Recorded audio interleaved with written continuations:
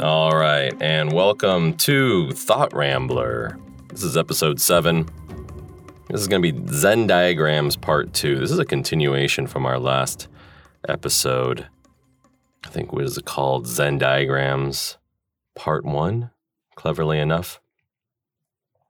And in that episode, I was trying to, work through these ideas of some of the, again, I hate saying senseless shootings. I mean, they're all senseless, but there have been a lot more shootings in this calendar year than I think ever before, or we're really just concentrating on it a lot in the news, at least to the point where I am starting to zen out maybe from the news. That's just like my way of dealing with it, is not maybe dealing with it. But last week we kind of talked about all the, I was trying to put together these Venn diagrams. I call them Zen diagrams because they help me zen out. They help me kind of, just like this podcast, it helps me talk through what I'm thinking. And there I had this idea of too many guns being one bubble, the greedy media being another bubble, circle, whatever, and mental illness being the third. And when they all overlap, of course, there's, the primary, the middle of it, the asterisks, and the butthole, where we have, at least when those three things come about, we have these senseless mass shootings.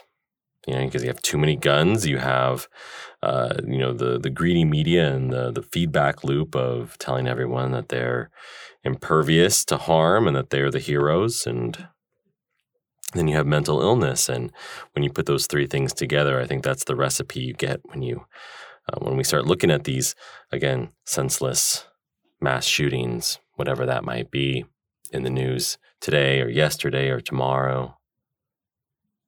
So, and then there's like these secondary ones too, where just the two bubbles overlap.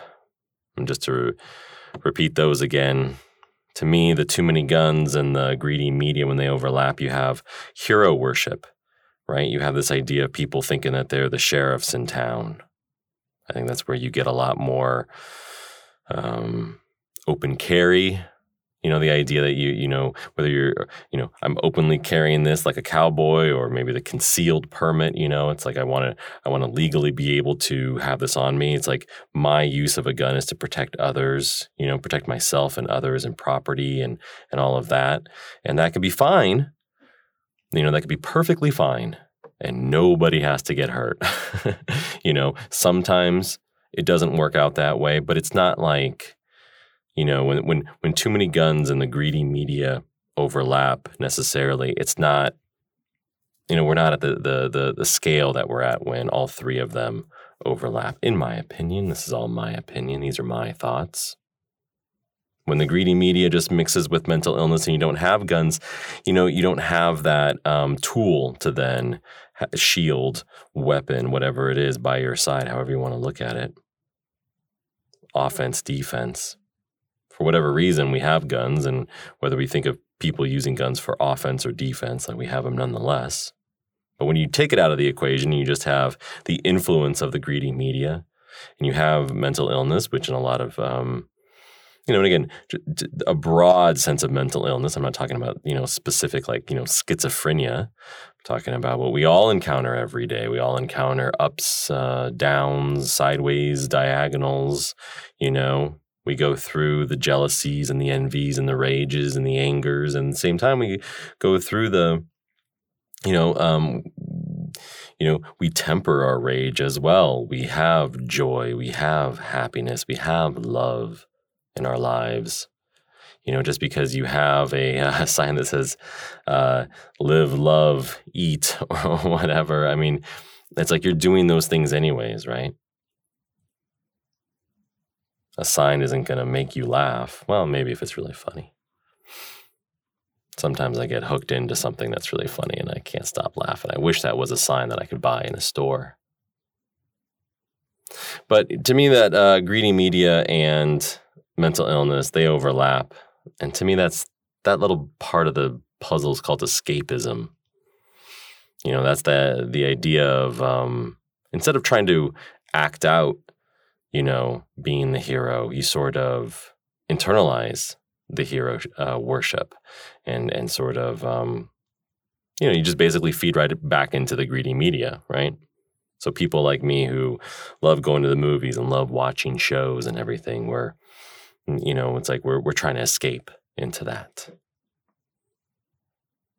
And then too many guns and mental illness, well, as you can imagine, that's a recipe for murder and suicide, and that's a dangerous part of the puzzle for sure. But the reason I don't think of it as just like that's the part where that's not the mass suicide, right? Like, you have too many guns and you have mental illness, and those two things overlap on top of each other. And it's hard these days not to consider the greedy media. And of course, the greedy media is everything just from broadcast to social media as well. I don't think I don't think I said that in the last episode well enough. I don't think I emphasized social media enough in the greedy media. In any case, that's what I was sort of talking about. Go to last week's episode if you want more. I did remember listening to it though, had a Freudian slip there where I said something about the Second Amendment is a privilege, not a right. And it is a right? It's the Second Amendment. It's in the Bill of Rights. So this week I wanted to kind of focus a little bit more on a bigger scale. Just like taking it even up, maybe even a notch more. Because as I started the experiment of thinking about these mass shootings and what it, and again, I don't have like some call to action. I don't have some sort of answer. If anything, I just want to put this Zen diagram together as a way for myself to understand that, yeah, like even if, the media doesn't talk about itself when reporting these stories and, they focus on, it's always a distraction, right? Lately it feels like it's putting a lot of the weight on mental illness. And as I was saying, again, last week, it's, there's no money in mental illness. There's like big pharma for sure. And there's the drug companies and all that kind of stuff. But that in itself is not mental illness. Like there isn't a lot of, even coming up with drugs and everything and putting drugs on the market, that is not curing any kind of mass mental illness that we have in our society versus the media and the guns, that those are industries. I don't think, and even if mental illness was a money churning industry, and maybe it really is, maybe you can convince me that it is. It doesn't matter. I mean, it's like they're all three of them are culpable in my mind. That's how I'm seeing this. And again, I don't mean to negate any other influence or source that might be feeding into this problem. But as I think about it, I mean, it's just, if you wanted to stop this and you can look at these three bubbles and you can look where they overlap, I mean, doesn't it make sense to anyone but me that maybe we have too many guns. Maybe our media is a little too greedy. Maybe we're not dealing with our mental illness.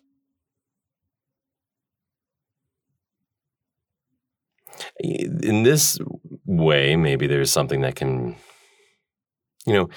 if smarter people than I can come up with ways to fix problems, certainly we got enough problems, we need more people who can fix them. I also toy around with this idea of accountability because to me, a lot of this is a lack of accountability. I mean, even right there, like, I wish someone could like fix our problems. And it comes down to all of us, right? It comes down to all of us. This particular issue, I think, is very much a societal issue and yet very much an individual issue. No one wants to be the person who thinks that they have a problem as a gun owner, not being responsible with their gun. But everyone is human. Again, part of this bubble is mental illness. I could almost just say humanism. mental illness, the way I'm thinking about mental illness is not the outliers. It's the things that we all have, the trauma that we all have inside of us that causes us to maybe have more road rage than we would like. But that's, again, controllable. We can control that as an individual. We can control that. We can come up with processes. We can come up with, carrots and sticks to help us, motivate us to get where we want to be. And there's issues that go beyond just us, right? There's issues that really we feel like we have nothing to deal with, or we have nothing to do with, or how to deal with it, or they're just so much bigger than us. This episode, I'm kind of late in the game here, but this episode is a bit explicit because I'm going to say the F word a bunch. I'm going to say "fuck the world" over and over again, not in a manifesto way, but more in a, this is one of the bubbles I want to talk about. This is one of the circles in my next Zen diagram. This idea of. And it really comes down to people. I mean, and again, I don't know how much of this is as individuals. We'll talk a little bit about that, but I mean, yeah, I want to get to a place where I want to take the Zen diagram part 1 of the mass shootings and the lack of accountability that we have, and the way that we feed into this. It's always someone else's fault. It's never my fault. Kind of syndrome. I want to kind of zoom out a little bit more. I want to take these from the senseless mass shootings to something that is more senseless and more mass. Not just like war per se, although war could certainly be a part of this, but I'm really talking about like violent chaos. Senseless mass shootings, of course, are, in its own way, violent chaos. That's how these two things interlink. For me, at least, the butthole of the Zen diagram is certainly, in this case, violent chaos, just like the first one I was talking about, the first Zen diagram. Not the first butthole, but you know what I mean. Now, I mean, to get super serious about it, you could say 9/11. You could say,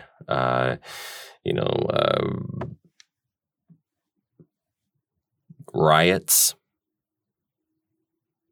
You could say January 6th. You could say the Holocaust. Big events. I mean, big events that aren't necessarily, that they themselves are almost a part of it's like a spark, right? And so I started thinking about like, well, how do we get to these senseless mass shootings? And then I started thinking, okay, well, we got too many guns. Yeah, that's number one. We got this mental illness, we got this depression, we got this anxiety, we got this alienation, we got people thinking that, delusion, they're thinking that they're heroes, right? You have this greedy media that's just reinforcing that idea that you can take another life and then claim self-defense. And then how do you get to that next step then? And so there's a little bit of a mirror to these two Zen diagrams. They're definitely extensions from of one from the other. So I just was like, well, then you get to something like a 9/11. It's bigger than just it's not a mass shooting, first of all. But it's something else. It's bigger than that. How do you get there? And the first bubble I have is just like, well, you have to have somebody who wants to fuck the world, somebody who wants to destroy.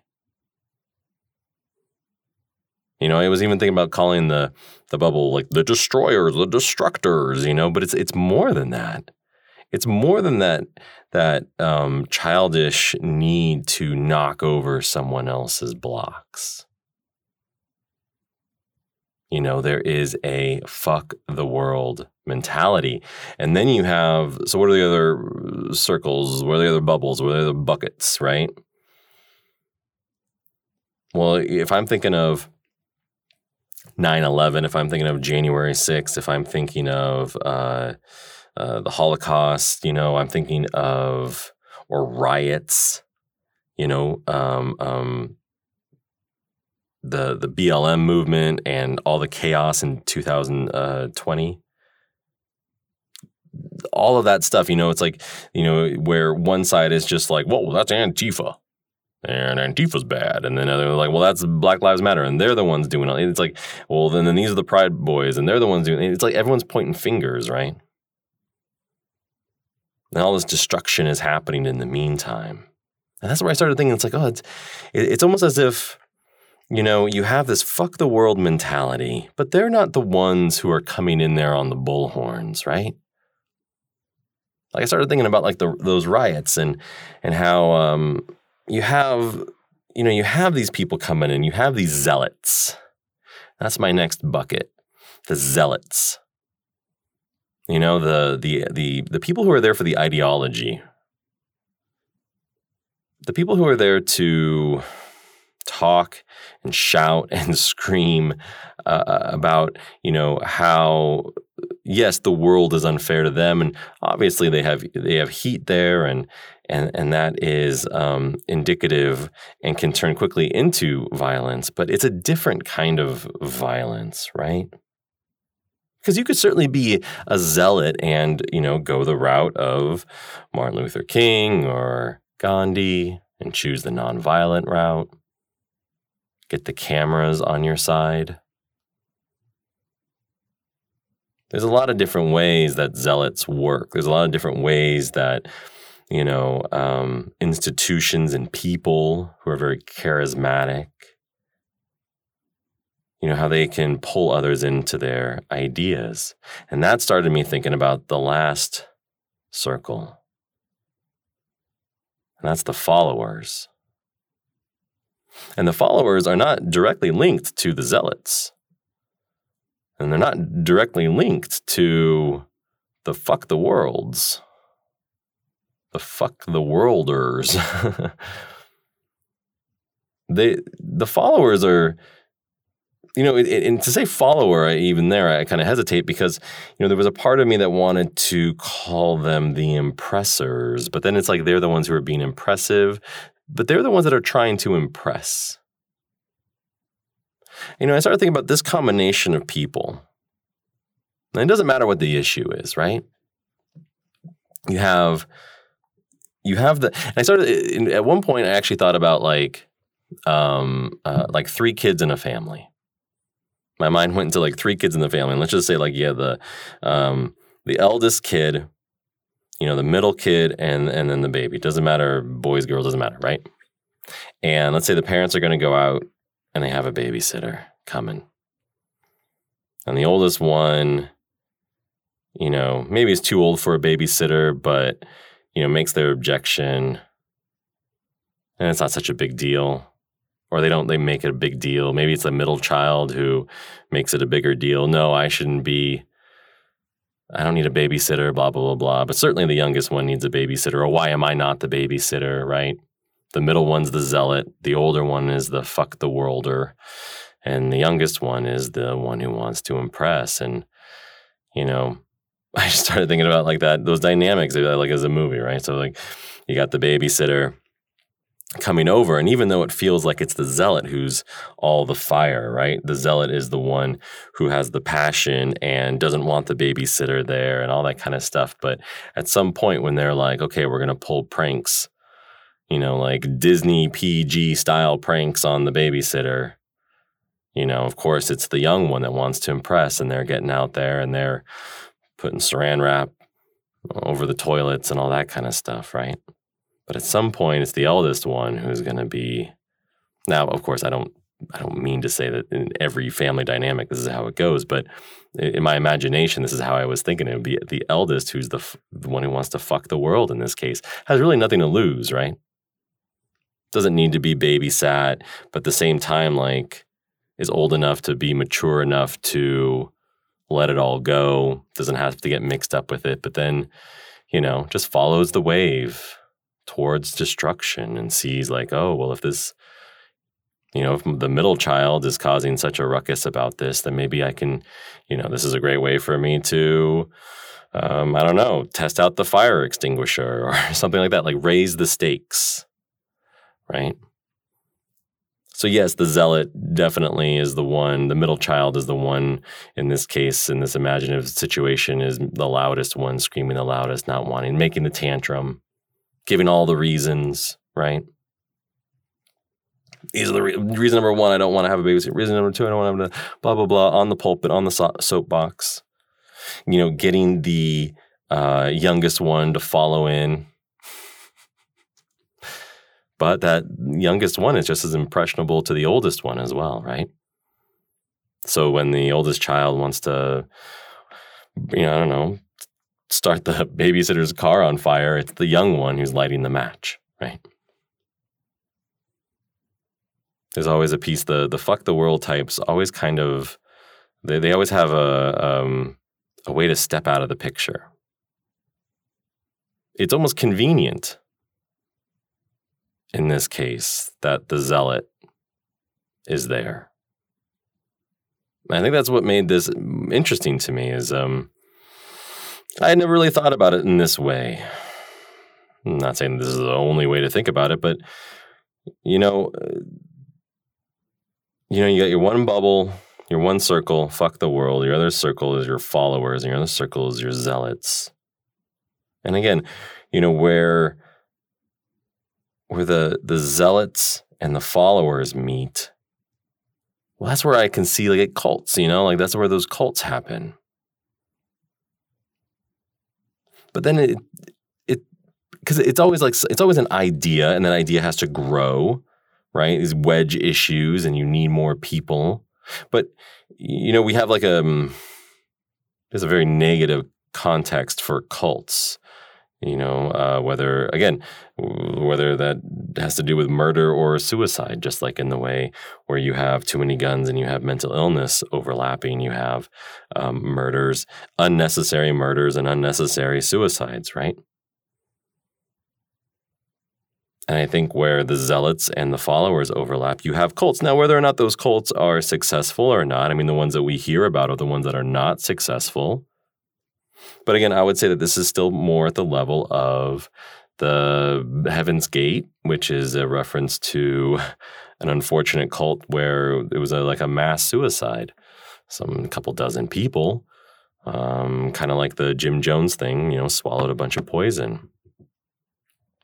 Versus you have like the David Koresh kind of Waco, Texas standoff against the government kind of cult, right? Now, one may say, well, a cult's a cult. It's the same thing. What's the difference? And here, I'm not even trying to put guns into the equation, right?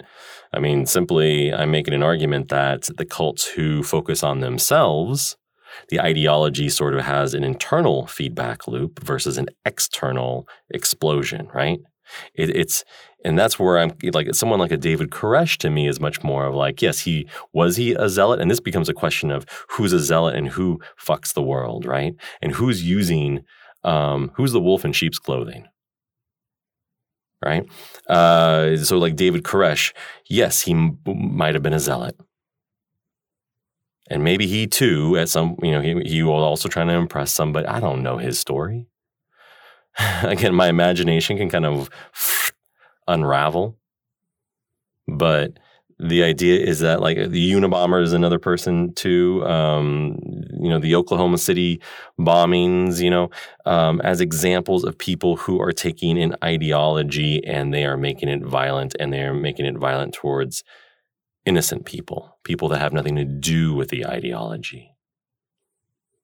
I do not believe that is what you get when you get charismatic zealot ideology mixed with a bunch of people who want to impress upon that. Now, of course, it can spin out of control. I don't know where the boundary is necessarily.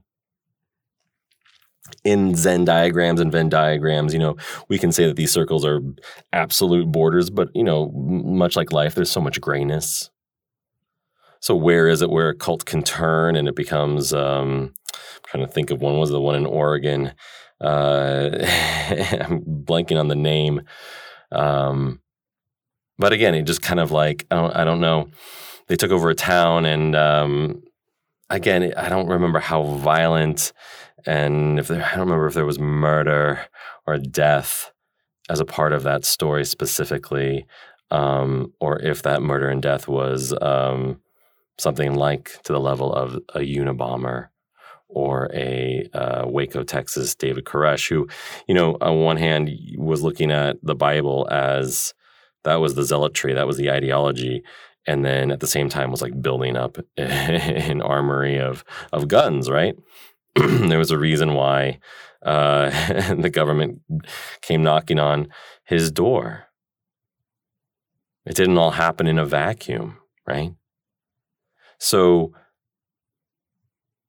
maybe, again, maybe that's the worst example I could possibly use, but the idea being that, again, some of this I'm going straight off of memory here. So I do remember I think he had a manifesto. I think, again, there was some preventativeness about the siege.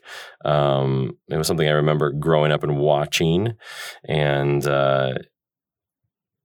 at the time, it didn't make a whole lot of sense. We didn't have these things all the time. Now, as an old man with my 18 grandchildren, we have them all the time, to the point where, it's like we can look at something and we can just call it January 6th. And everyone collectively knows, okay, well, that date is now taken, or 9/11, that date's now taken. That's what that is. It's like,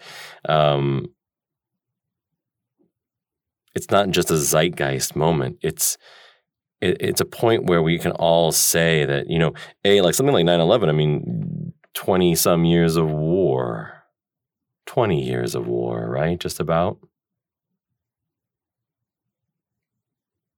So how many lives affected? It's too many to count, right? And how did 9/11 come about? Well, again, there was a zealot, and or the same person might have been the fuck the worlder, or maybe there was a zealot and maybe around that person was someone who wanted to fuck the world. And there was a lot of people who wanted to impress those people. I was trying to think about it at this level of elements. Wind, fire, earth, wind, and fire.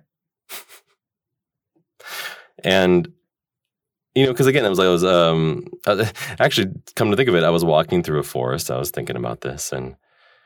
And so I was thinking about forest fires, and it was like, well, it's funny because like forest fires, there's a level, again, that these events, these giant events, these war-starting events, they have generational influence.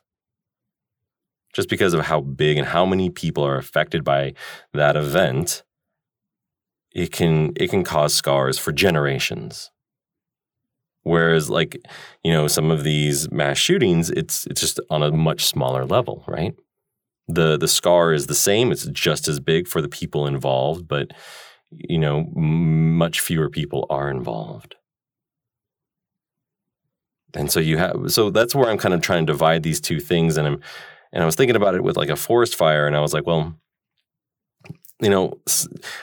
naturally speaking, fires, there are places in the forest and certain places in the world where fires are very beneficial to the forest, right? It's the way that the forest sort of gets cleaned. Certain seed pods cannot open unless they are basically at the bottom of a forest fire and burst open, and then the seed is able to grow in the ashes. It's how all sorts of fir trees and evergreen trees, that's how they propagate. And I was thinking about forest fires, and so on one hand, yes, forest fires are good, but they're also bad. It's destruction, right? There's an argument to be made that in a natural state, the evolution and millions of years of forests being able to sort of have this symbiotic relationship with fire and the unpredictableness. I mean, you're talking about fire that comes from lightning storms, in the middle of summer when everything is dry. So good chance of a forest fire, but also it's super random. You might have forests that don't burn for decades. And so anyways, I was just thinking about that, and I was like, well, there's a positivity, but it's still destruction. I mean, you could make an argument that even these events, like these massive events, still have, yes, they have scars and generational scars, but they also have these generational benefits in a way, whether that's through policies, whether that's through the way that we talk about, like 9/11 was a horrific event. And the 20 years plus that we've been dealing with the aftermath of it, again, thousands and thousands and thousands of people have died because of it. More than we can count in countries that, most of us here in America will never go to and have no concept of what it's really like to be there and to be those people and to be with those people. And yet we have this very visceral attachment to 9/11 and that date. But, I think there's also policies have changed, and the way that we think about the world has changed. And some of it there's some silver lining there. That's just the way that the history is. That's the way that the world works. That's right. It's like something terrible happens, destruction happens, but then, there's growth afterwards. I don't know what I'm trying to say there. I'm like, I don't know. It's not like I want to keep a rosy picture about this, but I just want to, I just think of it that way. And again, it just made me think, well, I can't say that about the too many guns situation. I can't say that about the mass shooting situation. I can't it's hard for me to think of, because in one way I was thinking, okay, with these bigger issues, then yeah, like the followers of the world, the people who just want to impress, that's the fodder, right? That is the earth. That is the stuff, the dead trees and the dried up debris that's between the trees within the forest, right? That's just going to get, as soon as, but in order for that all to burn, right, you need the fire, you need the ideology, you need the zealots, you need that fire. And yes, the fire and the fodder, you'll have a fire. But if you want that to spread, then you need wind. Everyone knows that the worst thing that you can have during a forest fire, if you're fighting a forest fire, is wind. Because wind makes everything so unpredictable. And that's where you have the people who want to fuck the world. They're the wind. I first was trying to think about this, and I was like, well, they're the fire, and it's the zealots that are the wind, because ideology changes like the wind. And I was, but then I went to this forest fire analogy, and I was like, no, that's not how it is, because that doesn't fit the bubble, right? Because again, this idea that you can have, again, nothing is perfect, but you have this fire and you have this fodder, but it doesn't go anywhere. You need the wind. And when you have the wind and the fire and the fodder, that's when things really get out of control. And I think that's what I'm trying to get to about the violent chaos, the out of controlness. It's like a riot. At some point, everyone panics. Everyone has a different agenda. Right? Maybe minutes before, you were all walking in step for a cause, right? Someone's on a bullhorn. Many people are on a bullhorn. Everyone's got their cell phone out. Drones are flying above. You have some yelling in bullhorns with a contrary idea across the whatever, and there you are, and da da da da da. And then all of a sudden, what happens? Does everyone go home safely? Not in a riot. At some point, there's a spark, right? At some point, maybe it's a follower, right? Maybe it's someone who wants to impress somebody, and they're the ones that go up and do the thing that get in a cop's face, or maybe it's the cop getting in someone else. It's like whoever is the one who quote unquote starts it. But chances are, right, the way that it gets out of control is less about the people on the bullhorns. It's about the people who just want to fuck the world. That's when shit gets really out of control, right? Like protests can withstand. But then, you think about the civil rights, right, where you have the Martin Luther King and, okay, we're just going to sit here and be nonviolent. Well, then who becomes violent, right? Then the cops become violent. Or the other people around them, the quote-unquote racists who are, I don't know why it's quote-unquote, the racists who are basically then beating on the people who are quote-unquote, I don't know why I'm saying quote-unquote, the people who are being nonviolent. All of that has its own dynamic to it, right? And I don't know, and again, I can only from projection and imagination really get into some issues like this, right? I can only think about things like this on surface issues, and I try to think of analogies all the time to make sense of it. But that's where I am. This is where I'm rambling. This is where my thoughts want to go. I think of these things. I think of again, like January 6th. I remember seeing that. And it's like when I saw it, I didn't see people who believed so much in an issue. They were there, sure, yeah, of course. But the people who were smearing shit on the walls and breaking glass and beating police officers to death, those weren't people that were there for ideology. Again, maybe a little bit. Yeah, sure. Ideology is a cloak we can all wear. It's a shield, maybe, right? The people who were arrested, and some of them have said, yeah, we've been let down with our ideology, right? We realized that we were the ones, maybe they realized that they were the ones who were there just to impress. Maybe they were just the ones that were, to follow. And that's what they were, right? They were all following someone's orders, right? Like they themselves were not the biggest fuck the worlder on that day. There was always someone else, right? The person who's keeping their hands clean. I don't know why I'm trying not to say his name. You got Trump in this whole thing, January 6th. And so you have, to me, how I start thinking about this is, yeah. So January 6th is this blend where you have, you have Trump, whether you think I don't think he's the zealot. Like, to me, he's the one who wants to fuck the world. That's a person who wants to fuck the world. It's not about power. It's not about money. At some point, it's just about the idea that you want to, maybe reverting right back to that childhood thing where you just want to push someone else's blocks over, right? You just want to create the destruction that is worth it. Like the money and the fame and the sex and the women and blah, blah, blah, blah, the glitz and the glamour and the golden toilets. Those are all sort of rewards for getting away with fucking the world. Hitler was the same way. Was he a zealot? He had beliefs, of course. He had very specific beliefs. And he was the one who was sort of on the pulpit yelling that to crowds of thousands and thousands and thousands, and ultimately millions and millions of people. In the same way Trump is.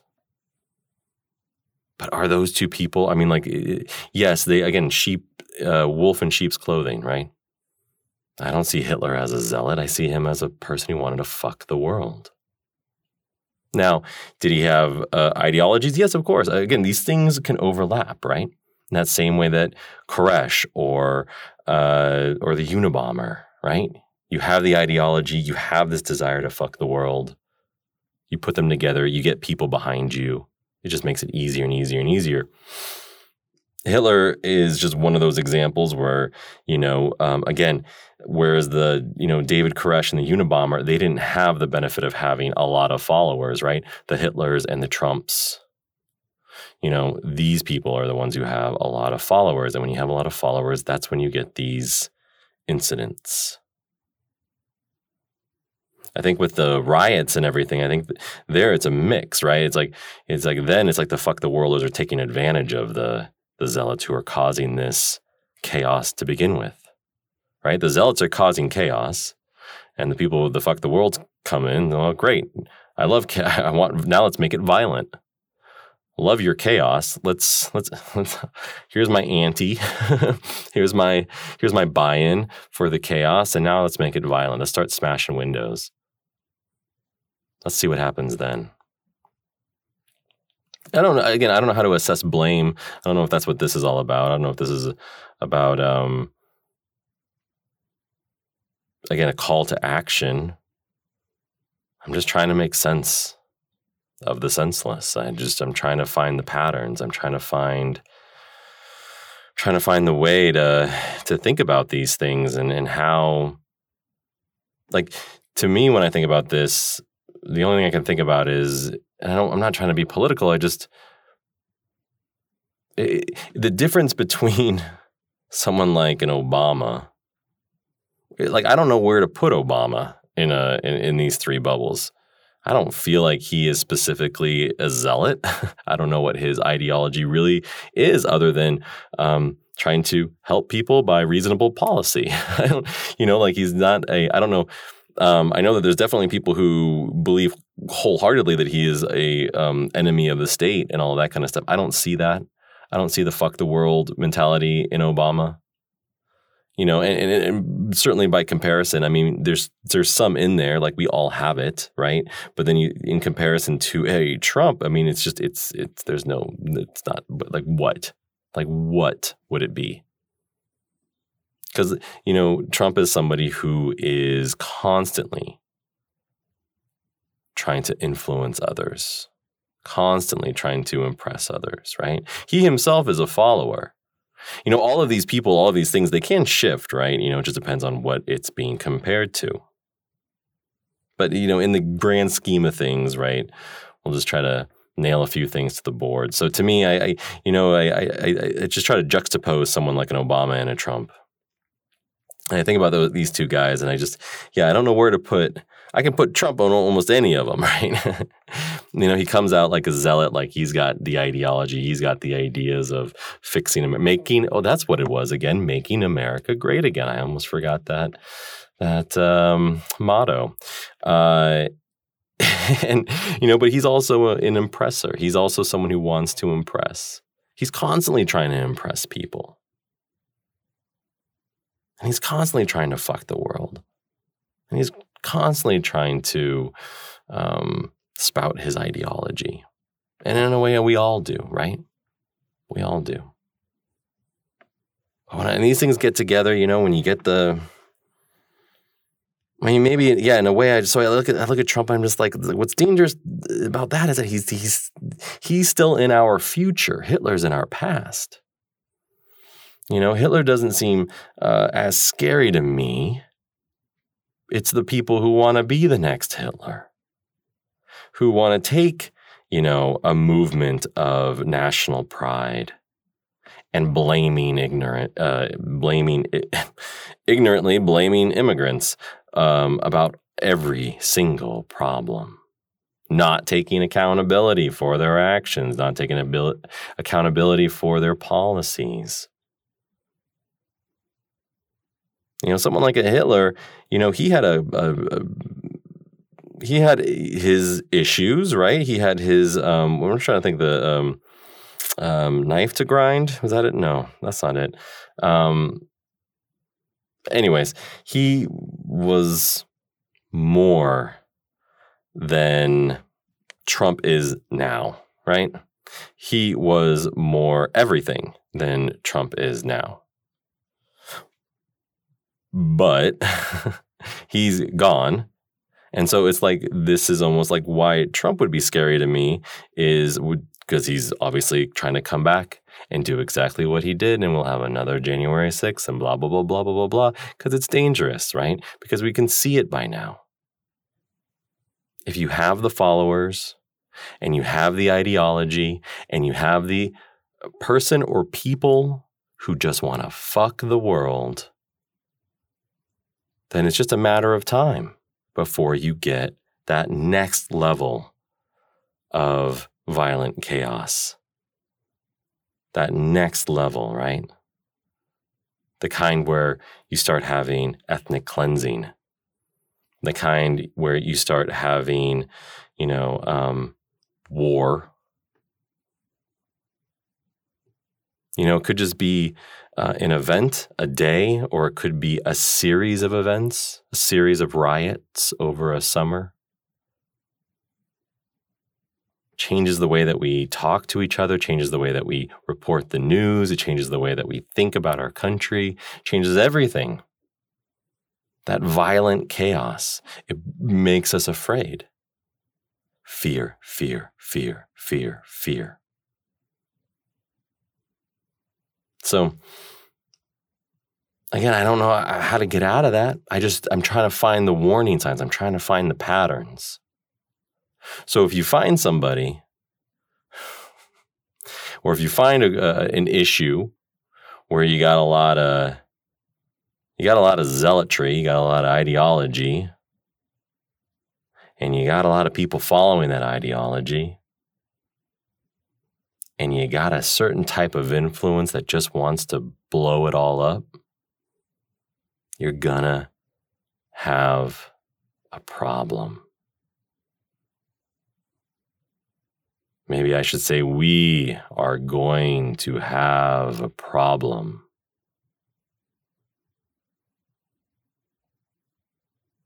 Yeah, I don't know how to move forward, really. I just on that note of, this being a bigger issue, right? Like, I don't know how to move forward with that. Like, naming people, talking about Hitler and talking about Trump, and what the hell do I know?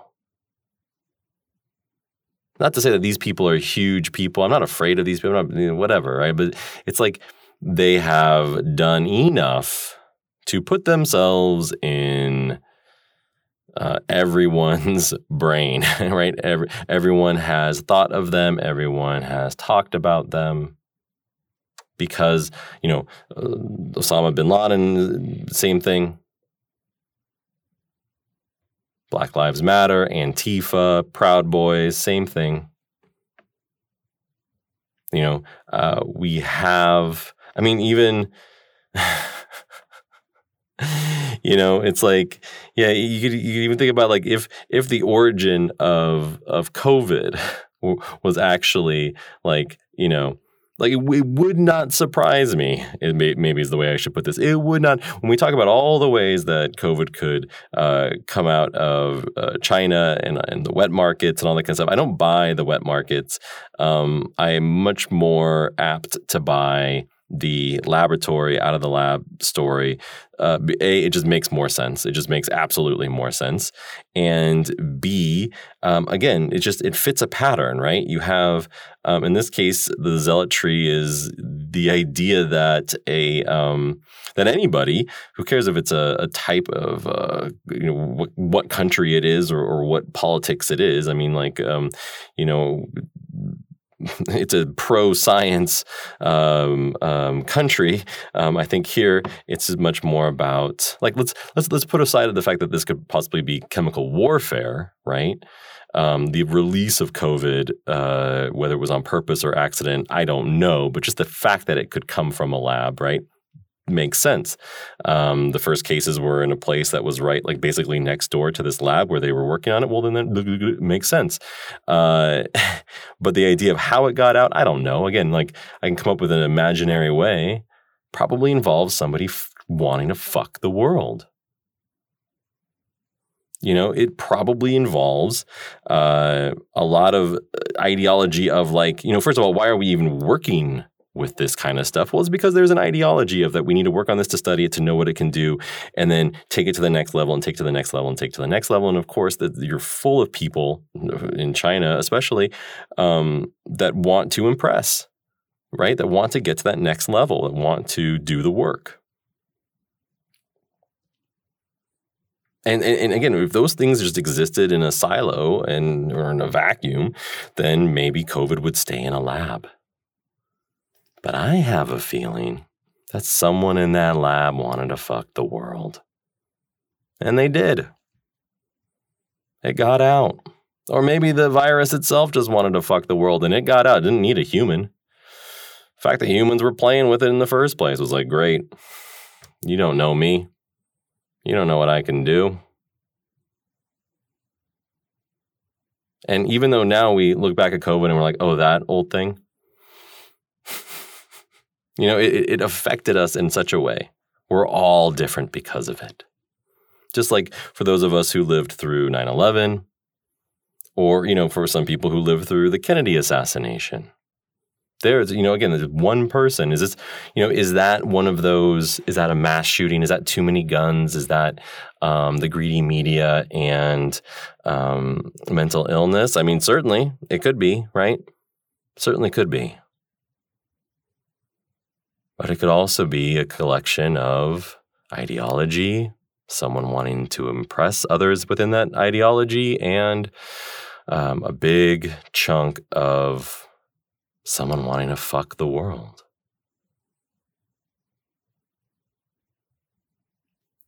And again, just one person died.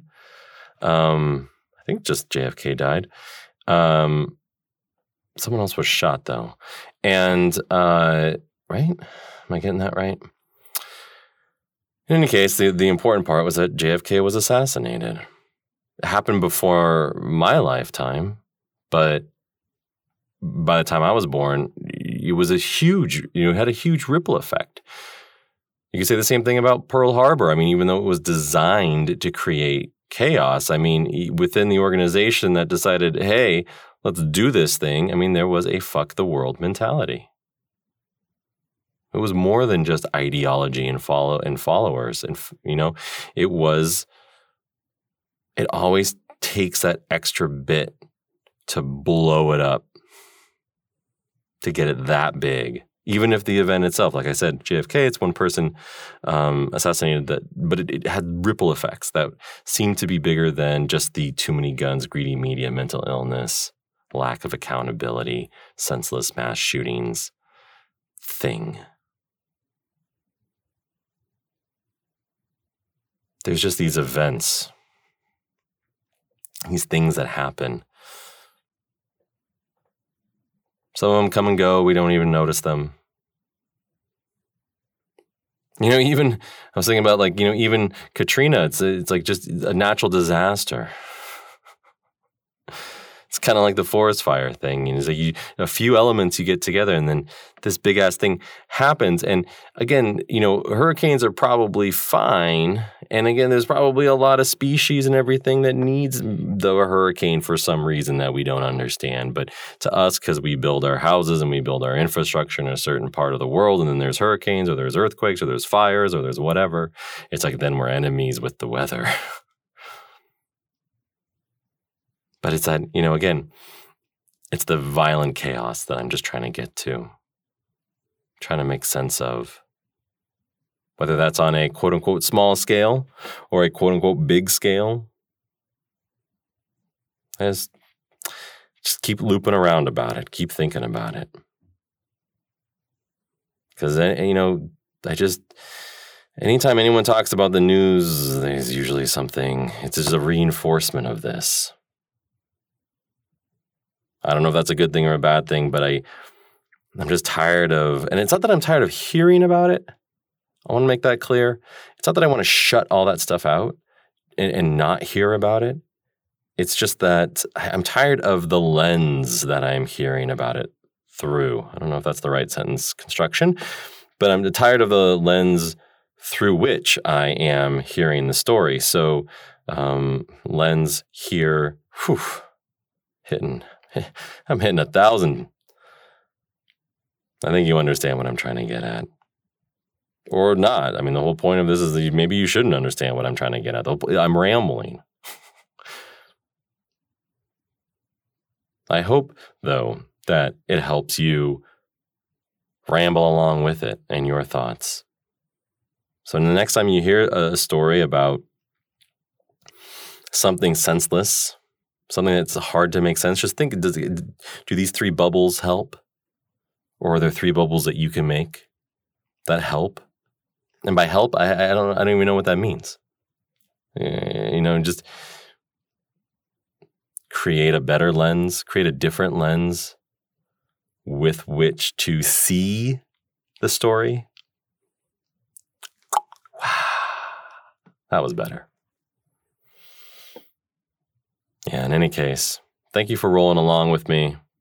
I'm going to try to do something that I need a thought rambler that's stupid and happy. So I'm going to try to think of something stupid and happy for the next episode.